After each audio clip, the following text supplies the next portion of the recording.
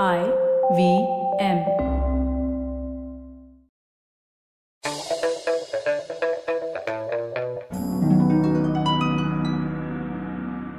So here's an interesting one for you. What does biomimetics or biomimicry mean? Well, biomimicry is the emulation of models, systems, and elements of nature for the purposes of solving complex human problems. This idea of biomimicry is really interesting book that I read recently called Evolutionary Ideas by a guy called Sam Tatum. Amazing book, Sam, and I'm certainly not being paid to kind of endorse this book. But biomimicry is just one of the many ways that I'll be exploring through this podcast, thanks to Sam's book, Evolutionary Ideas, that we could use in our daily lives in order to make our lives a little better. Can we produce the perfect product with it? Can we produce the perfect marketing with it? Can we do something spectacular with it? So let's explore how we can actually understand biomimicry a little better and maybe kind of apply it to potential stuff which is more real and relevant in our world. Let's go. So why is this mad professor suddenly starting to talk about, biomimetics or bio anything? Like, the funny thing is that after I read this book, it has inspired me to talk about it. So let me set the context up with an example that's coming straight off the book. Imagine a bullet train. So you're trying to develop the bullet train. And imagine that when you are developing this train that is moving at this frightening speed, which I guess is closer to an airplane than a train in Japan, the biggest problem that you face is one that is of sound, because it's making this god-awful big sound because, it's kind of moving at that kind of speed. And the second thing is that especially when it enters tunnels, which, there are many long tunnels between Tokyo and the other town, which I forget the name of. I think it's Osaka or something, or Kyoto, I don't know. And then you suddenly have thunderclap-like sounds, which are not only disturbing to everything in the countryside, but cannot go on. So what do? So people started studying animals. These scientists started studying animals who were very silent in flight or in movement. And they actually looked at, I think, 3 birds. The first bird that they looked at was an owl with its feathers, which are serrated. So if you make tiny kind of lines between the feathers in an owl's sort of wing, which nature has provided it, it has a very silent kind of flight, which allows it to surprise its prey. So that's the first bird. The second bird, which was the penguin, because the penguin tends to move really smoothly through water. Water is much more denser than air, but because of its spindle-like body, so it's got a peculiar shape that allows it to move really quickly without too much of whooshing in water. And the third is the kingfisher, because if you've ever seen a kingfisher take flight, hover around a lake or a river, and then swoop in to catch a fish, it does so beautifully because of its diamond-shaped like head, which allows it to enter water very easily, very rapidly, and without too much of notice of the unsuspecting prey which is below there.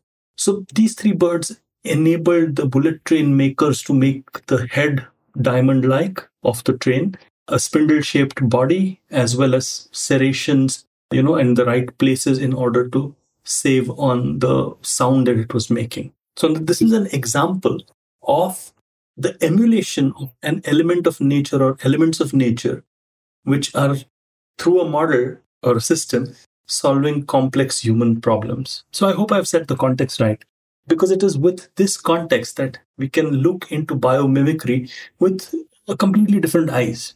So why do I say completely different eyes? Because a lot of us, especially in the ideas game, whether we are in the strategic cell of any company, or whether we are doing any marketing, or whether we are building a new product, or whether we are kind of designing something, or whether we are, just blue skying or starting a new business, you know what the temptation is? The temptation is to have a revolutionary idea. So the revolutionary idea is essentially, as Sam Tatum in his book really explains, it's like a once in a lifetime sort of thing. I mean, hardly any ideas come because of it not being done somewhere else. And this is where I think the biggest lesson is from biomimicry. Because instead of trying to do something which the world has not seen before, how about actually looking at a related piece, a related thing, and derive inspiration from there to actually, do something amazingly beautiful in our own sphere. So you'll say, that sounds nice, but is there any practical application besides, the bullet train?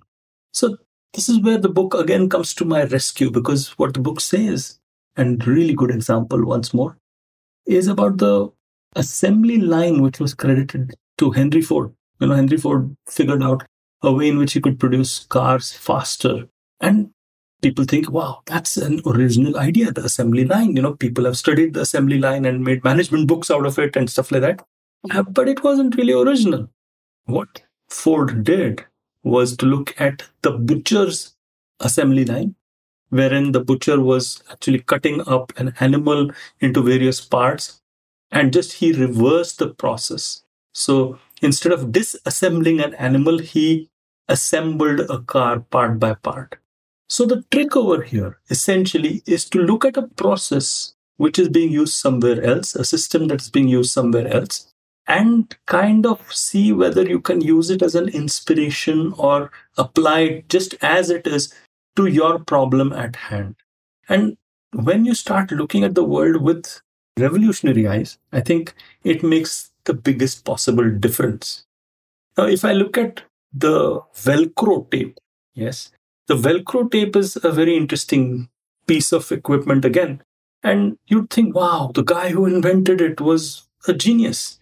But if you look at the tiny hooks on what we call burr fruits, right? Those things that irritatingly stick to your track pants when you're going for a, walk in the woods or something like that. You'll soon realize that that is where the inspiration has come for Velcro tape. Yeah. And this is another wonderful example of biomimicry in action. Live organisms, living organisms have evolved well-adapted structures over time, and they've spent so much of time, and there's been natural selection and evolution happening.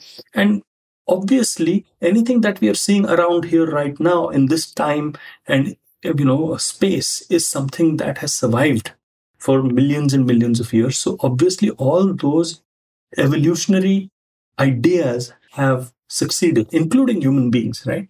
So how about actually when we are designing the next product, the next piece of software, the next piece of equipment that we are developing, or even the next process or system, how about actually looking at what is already out there and taking it from that angle? Now, a lot of times, biomimicry can be extended into psychology, and we will get into how we can extend it into psychology in one of my latter podcasts. But right now, here's a teeny weeny example.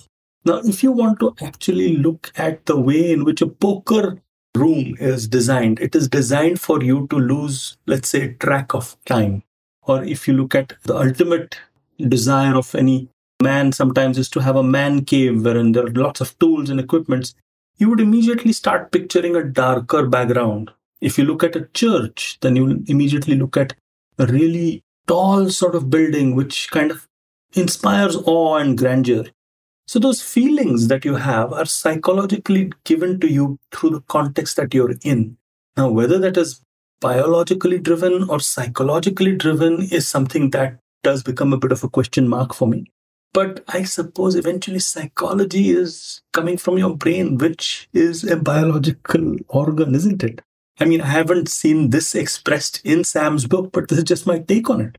So let's get inspired, I would say, by not just trying to put the next revolution out there, but looking at evolution all around us and use evolution to solve day-to-day problems. I'd love to hear what day-to-day problem you're going to solve with biomimetics or biomimicry. I'll tell you what I'll do. I'm going to have a think about it.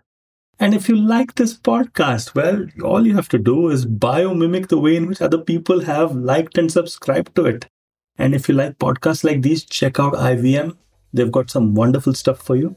And hey, if you like me, I'm the Traveling Professor. Connect with me on LinkedIn and follow me on Instagram. On that happy note.